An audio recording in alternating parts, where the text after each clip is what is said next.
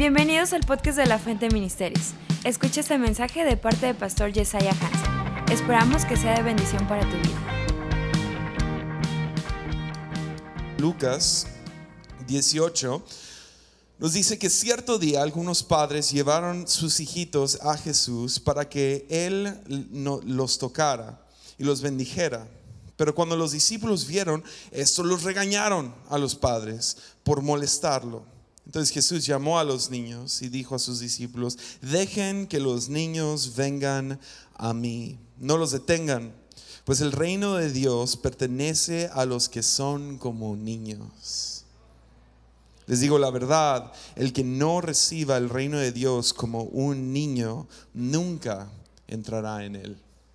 A veces, no sé, tenemos un concepto muy limitado de lo que es el reino de los cielos. Pensamos en el reino de los cielos como algo distante, algo lejano, algo después de la muerte.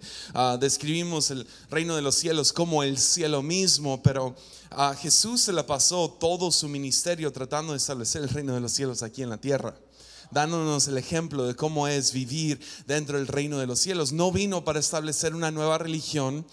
Estamos agradecidos por la religión cristiana porque nos apunta hacia Jesús, pero Jesús diría no se acaba en la religión cristiana. Donde se acaba es estableciendo el reino de los cielos aquí en la tierra.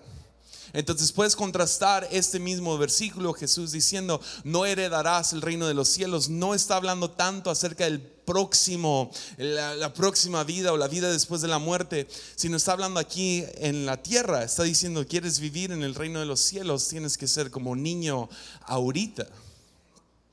Alguien que confundiría también sería Nicodemo. Nicodemo llegaría, un gran fariseo, llega a cuestionar a Jesús y le hace preguntas acerca de qué onda con todo esto, quién eres tú, qué es lo que estás haciendo. Y Jesús le dice: te digo la verdad, a menos de que nazcas de nuevo, no verás el reino de los cielos. ¿Qué le está diciendo también? Hasta que seas como niño. Entonces hay algo importante acerca de ser como niño para poder vivir la vida y vida abundante aquí en la tierra. A algo nos está invitando Jesús. Nos dice: miren, observen a los niños y actúen de la misma manera, y así podrán vivir una vida y vida en abundancia aquí en la tierra. Entonces inicié el año, me gusta tener alguna frase que no sé, me digo mucho o algo así. Pinté en mi pared, justo a un lado de mi pantalla de la computadora, como niño, porque el 2019 Dios me habló y me dijo este año como niño. Y empecé a hacer algunas observaciones acerca de niños. Y escribí 4 observaciones y se las quiero dar ahorita para poder entrar y vivir en esta vida abundante. Porque usualmente nos vamos con una sola, que es confiar como niño, ¿verdad? Es la fe inocente de nomás lanzarte a hacer cosas. Y sí, ese es un aspecto y ahorita vamos a entrar a eso. Pero yo creo que hay otras cosas y hay muchos más de 4, pero yo les quiero dar 4 el día de hoy, ¿está bien? Si observamos a los niños, número 1, veríamos que están totalmente presentes. Madurez. Me llegó esta teoría hace varios años cuando estaba pastoreando jóvenes y los veías crecer, los veías madurar. Encontrabas algo muy, no sé, algo que podías ver en cada joven, que entre más maduraban, más amplio era su concepto de tiempo. Por ejemplo, un joven que recibe su primera quincena, como no están pensando muy a futuro ni tanto al pasado, se gastan su quincena en un solo día.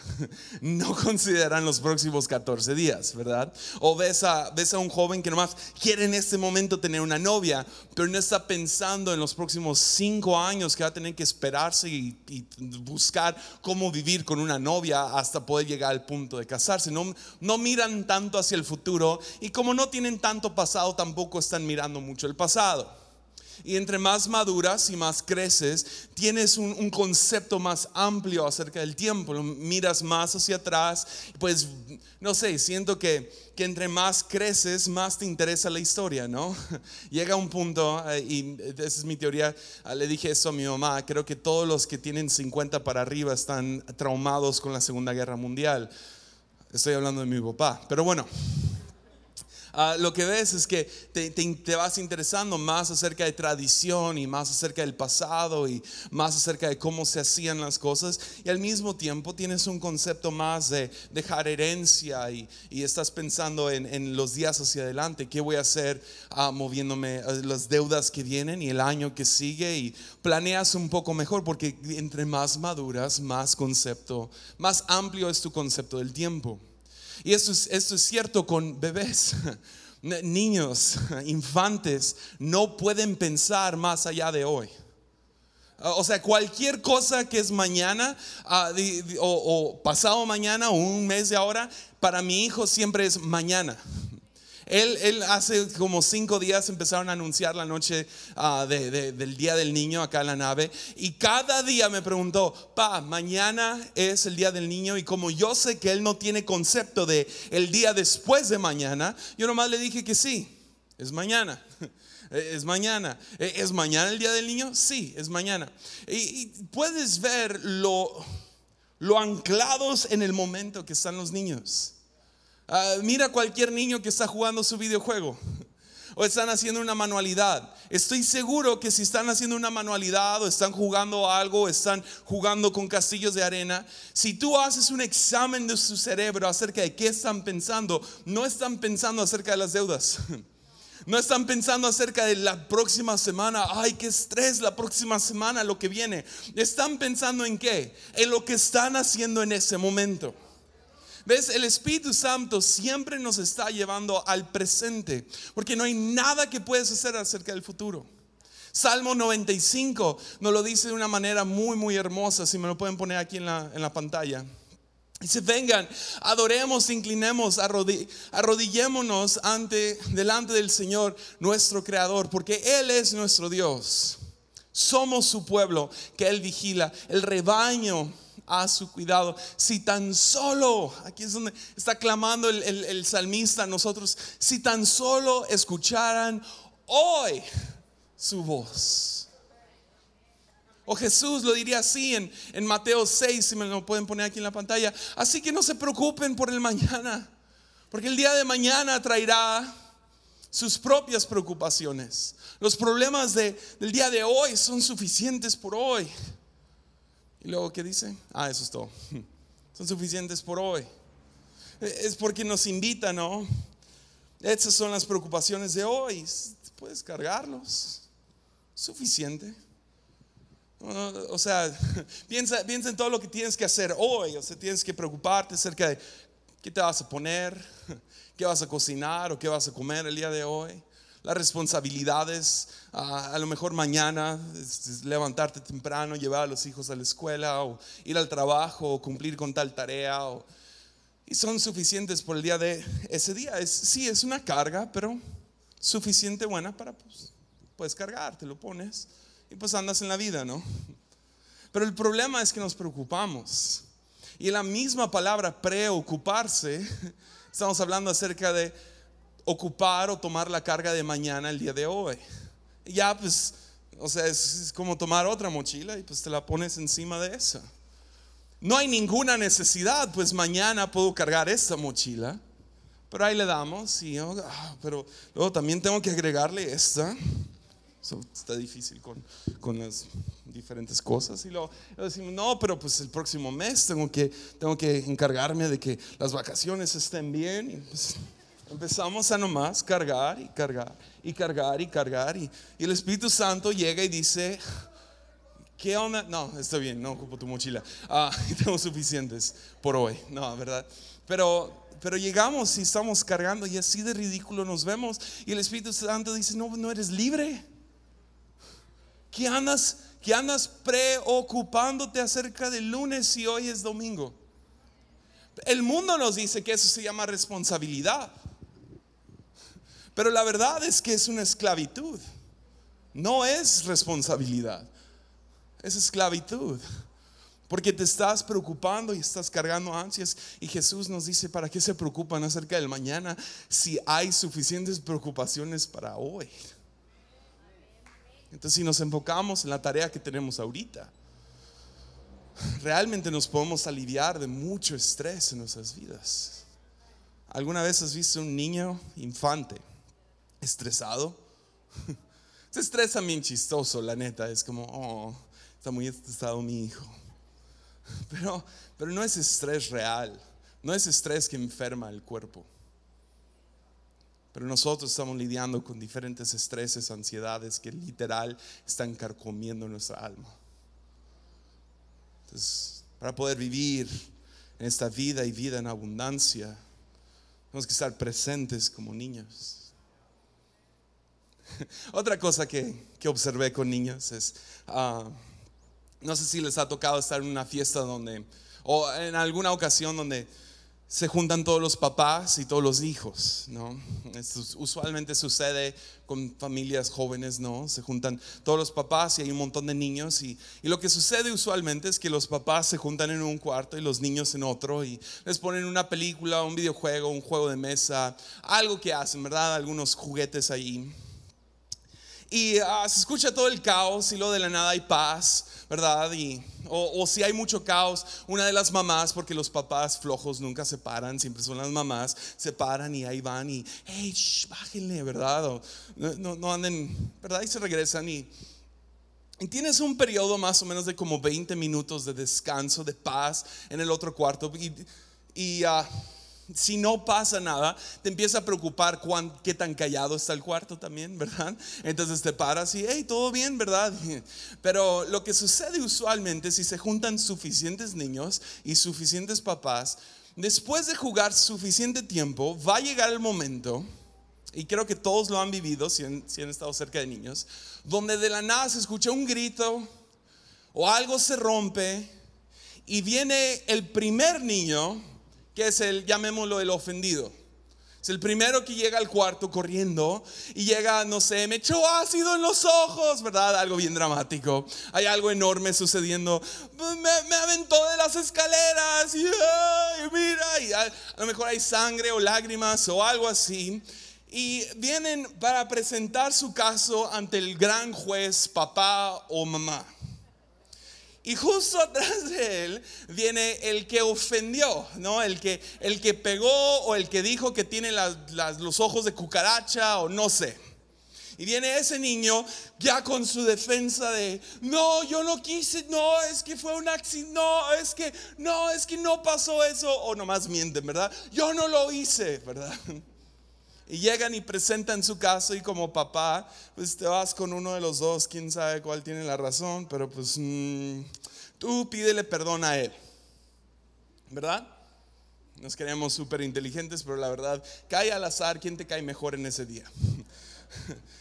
Tú pídele perdón a él. ¿Y qué sucede? Se piden perdón, dale un abrazo. Y luego, ¿qué sucede? Justo después de que se pide perdón y se abrazan. Ok, vayan y jugar. Y como si nada hubiera pasado, se regresan a jugar. A lo mejor, para vivir dentro del reino, ser como niño también significa poder perdonar y olvidar como niño. En el griego la palabra perdonar es afiemi, y afiemi significa literalmente soltar. Es el soltar algo. Entonces otra vez estás hablando de cargas, ahora no son preocupaciones, estás hablando de ofensas. Es que me dijo, es que me hizo. Lo cargas. Pero otra vez Jesús nos invita a soltarlo. A veces es fácil, a veces lo sueltas así, a veces no, a veces es el continuo soltarlo, ¿no? Porque no, la metáfora de una sola carga no es como si cargas todo esto, ¿verdad? Porque una ofensa a veces viene con muchas, no sé de quién es ese, pero bueno, espero que no tengas celulares, pero estás cargando todo y tienes que dejar una ofensa de esa ofensa a la vez. Y es que me dijo, y luego es que no me dijo, y luego es que nunca me pidió perdón, y luego es que otra vez no sé, sucedió diferentes cosas y tienes que irlo soltando y soltando y soltando, porque Jesús nos invita a perdonar 7 por 7 veces 77 o lo que sea, que es básicamente no, sigue perdonando. Cada vez que crece una ofensa, lo sueltas. Y para poder soltarlo, tienes que poder identificarlo. Y creo que una de las razones que muchos vivimos con falta de perdón, pero lo negamos, porque somos humanos y negamos esa ofensa, negamos, no, todo bien, no, yo estoy bien, tú eres el que, no, yo todo bien. Y no es cierto, no todo bien. Necesitamos el poder del Espíritu Santo para poder reconocer, a lo mejor traigo algo aquí, traigo una ofensa, estoy cargando esta trampa y es hora de soltarla. Y no quiero ser ingenuo ni nada. Yo entiendo que hay ofensas espantosas y horribles, pero no quita el hecho de que el Espíritu Santo te está invitando a que sueltes esa carga, porque es mucho mejor vivir en esta vida libre de ofensa que vivir cargando esa ofensa. Y poder ser como niños, poder soltar la ofensa y seguir hacia adelante. Otra observación sería, los niños tienen mucha curiosidad. Tengo una teoría de que todos los niños menores a 2 años nomás se quieren suicidar. Déjalo desempaco un poquito. Todos los niños menores a 2, no sé qué tienen, agarran el tenedor y lo quieren meter al enchufe. Todos los niños menores a 2 ni saben caminar, pero quieren bajar los 100 escalones, ¿no? Todos los niños ahí están cerca de la alberca, ¿y qué van a hacer? Van a tocar la alberca, pero así, ¿no? Es como, no. Y parece que todos nomás se quieren matar. Es como, ¿de qué te quieres matar? La vida es bella en este momento. Te limpian la cola cuando haces popó. O sea, todo está bien. Pero hay una aventura dentro de ellos. O sea, todo el tiempo están anhelando aventura. ¿Qué es lo que va a pasar el día de hoy? ¿Qué vamos a hacer, verdad? ¿Qué es lo que me encanta? Mi hijo no despierta tarde, rara vez. Nunca has escuchado de un infante que despierta y se queda en cama y dice, nomás no quiero despertar hoy. Necesito un poco de tiempo para mí. Estoy deprimido. Los días son grises y largos. No ves niños, infantes moviéndose así en el mundo. Viven con ansias por su próxima aventura. ¿Qué vamos a hacer el día de hoy? Y si puedo hablar directo a Tepic tenemos ese espíritu, ¿no? En el aire de a lo mejor lo llamaríamos apatía o lo llamaríamos flojera, pero esos son los frutos de algo mucho más profundo. Lo que realmente tenemos en Tepic es desesperanza, desánimo. Viene de una raíz de que mañana va a ser lo mismo que el día de hoy. Es mentalidad de fábrica. O sea, no es casualidad que el ingreso número 1 es fábrica en esta área. Y que el espíritu somos máquinas que vamos, hacemos nuestro trabajo, salimos, dormimos, entramos, hacemos nuestro trabajo, salimos, dormimos, y que cada día es el mismo día y es difícil distinguir lunes de martes y martes de miércoles y miércoles de jueves. Es lo mismo y cómo queremos tener emoción acerca de despertar y hacer lo mismo que hiciste ayer.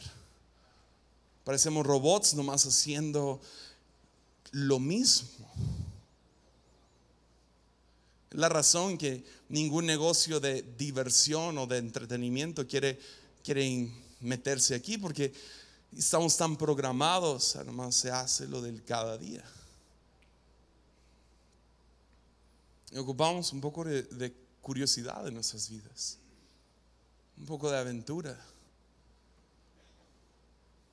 Génesis 12:1 es el llamado de Abraham. Y el llamado de Abraham a lo mejor se ve muy sencillo, pero el historiador Thomas Cahill describe el tiempo de la cultura mesopotámica, de que era básicamente la rutina de cada día. Era prevalente en los tiempos de Abraham que si tu padre era carpintero, entonces tú eras carpintero. Ibas y hacías exactamente lo mismo y que era un ciclo de vida, o sea, era lo mismo. O sea, no había gente que pensara fuera de la caja porque pues nadie lo había hecho, nomás se hacía lo que a ti te tocaba y el mundo era lo mismo día tras día, creando mucha desesperanza. Pero cuando Dios llega y el llamado de Dios, cuando llega con este hombre Abraham, le dice esto: el Señor le había dicho a Abraham: deja tu patria y a tus parientes y a la familia de tu padre y vete a la tierra que yo te mostraré. Sal de este ciclo, hijo. Sal de tu familia, sal de tu cultura, sal de este lugar. Y aquí lo está llamando a otra tierra geográfica. Pero yo he aprendido que puedes salir de Tepic y permanecer en Tepic. Puedes salirte de la cultura de Tepic, salirte del reino de Tepic y entrar al reino de los cielos, aunque geográficamente sigues parado en Tepic. Porque significa que sales del espíritu. Necesitamos a veces un exorcismo del alma que nos saque este desánimo, que nos saque la desesperanza, que nos saque estos frutos de apatía y flojera que se sienten en el aire, de depresión. Y me encanta esa, no sé, mi hijo, yo siento que 90% de las mañanas despierta con una pregunta: ¿qué vamos a hacer hoy? ¿Cómo cambiaría tu vida si despiertas cada mañana? Le preguntas al Señor: ¿qué vamos a hacer hoy? En vez de nomás despertar, entrar a la rutina, terminar con la rutina o sea, a lo mejor Dios te invita a hacer exactamente lo que has hecho cada día, pero le da un giro, le cambia algo. Hay algo nuevo, hay una misión dentro de tu trabajo que va más allá de ganar dinero o cumplir con una responsabilidad. Quiero vivir como niño con curiosidad de qué es lo que podría suceder. Yo no quiero vivir con el hubiera. Qué triste la gente que vive con el hubiera. El hubiera hecho esto, hubiera viajado para allá, hubiera dicho esto, me hubiera animado a decirle cómo me siento, me hubiera gustado tener esa última fiesta, ¿sí me entiendes? Pero si vives presente en el cada día y vives sin cargas de ofensas, a lo mejor puedes vivir con la curiosidad y aventura de un niño.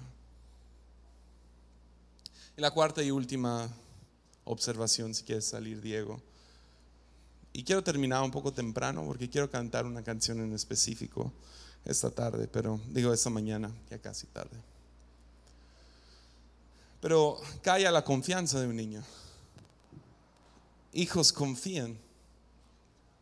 No sé si les ha pasado, y esto más los papás me van a entender, y a lo mejor algunos lo han observado niños también, pero ¿cómo me cayó gordo algo muy rápido después de como que mi hijo cumplió 1 año y empezó a hacer sus curiosidades, sus cosas que eran pues bonitas, como hacer ojitos o decir ciertas palabras o no sé, una de mis cosas favoritas, le enseñé muy rápido a hacer el dedo del E.T., y luego él me daba un dedo y hacemos el E.T. juntos. ¿Se acuerdan de esa película? Sí.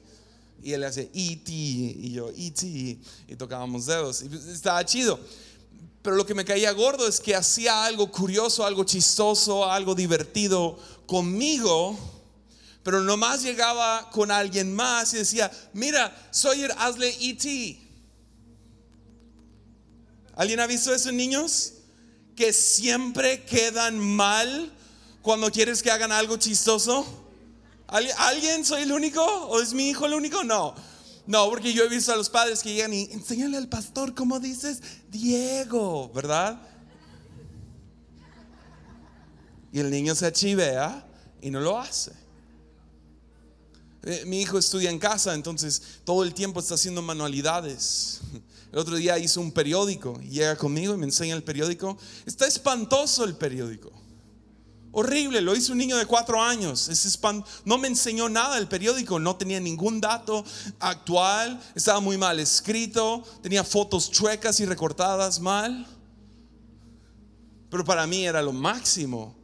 No era Wall Street Journal, no era el periódico, no sé, Millennial o lo que sea, o Reforma o no sé. No tenía nada de información relevante para mi vida, pero era la cosa más tierna y lo amé porque es de mi hijo. El otro día puse una canción en la casa con mi celular y bailó literal como media hora, pobre chiquillo, media hora. Y fue un baile espantoso porque tiene 4 años. Pero yo me estaba muriendo de la risa. Yo y mi esposa estábamos nomás gozándonos ver mi hijo bailando por literal media hora. Y es mitad pelea porque llega y me patea y me pega y luego empieza a bailar otra vez. Pero si yo le pido, Sawyer, enséñale a todos cómo bailas, ¿qué crees que va a pasar? No lo va a hacer. Enséñale tu manualidad a tal persona. No lo hace. ¿Por qué? ¿Por qué no va y enseña estas cosas y estas manualidades? Es porque conmigo, en mi presencia, Él sabe cuánto le amo. Él sabe, Él puede distinguir que realmente me encantan sus periódicos y sus manualidades y sus dibujos. Él sabe cuánto disfruto verlo divertirse y reír y bailar. Pero lo coloco en un espacio enfrente de otros y digo, ahora entretenlos, ahora actúa, ahora haz la obra. Y ahora que entró a un espacio de juicio donde alguien lo está mirando para ver si lo hace reír, entonces lo paraliza. Y creo que hay demasiados cristianos que todavía no conocen el perfecto amor de Dios que echa fuera el temor. Entonces viven en un espacio de juicio, de a ver si puedo impresionar al Padre, a ver si puedo impresionar a Dios, a ver si puedo impresionar a otros cristianos. Y eso los lleva a paralizarse. Pero cuando estamos en la presencia de alguien en cual podemos confiar y sabemos que nos ama, no por las cosas que hacemos, sino por quienes somos, entonces nos volvemos bien creativos con nuestras vidas. Sería tan triste vivir tu vida siendo el hijo del Creador y nunca crear nada. Y tenemos que darnos cuenta cuánto nos ama el Señor y que realmente estamos escondidos y a salvos en Él. Y si estamos escondidos y a salvos en Él, entonces vives una vida desde esa postura. Vas a dejar de andar comparándote con otros. Mi hijo ni le pasa por aquí enseñarme su periódico y decir, pero es que no se parece al periódico nacional. No me enseña su dibujo pero no soy Da Vinci, papá. No baila enfrente de mí y luego dice, pero es que no soy Bruno Mars o Michael Jackson. No, sería ridículo. Porque a lo mejor parte de esto de vivir en el reino de los cielos, vivir el reino de los cielos aquí en la tierra, es ser como un niño. Vivir presentes en el momento, aprender a perdonar y soltar las ofensas, vivir con curiosidad y aventura y saber que somos completamente amados y estamos viviendo en un espacio donde podemos ser confiados y hay una libertad. Si hay una línea que, si me has seguido bien, hay una línea que estoy tratando de dar. Ser como niño es vivir libre. Libre de cargas, de preocupaciones, libre de ofensas, libre de la rutina y de la opresión de la máquina, y completamente libres en su presencia para hacer. No hay prejuicio en Él. Amén. Entonces pónganse de pie y déjame orar por ustedes.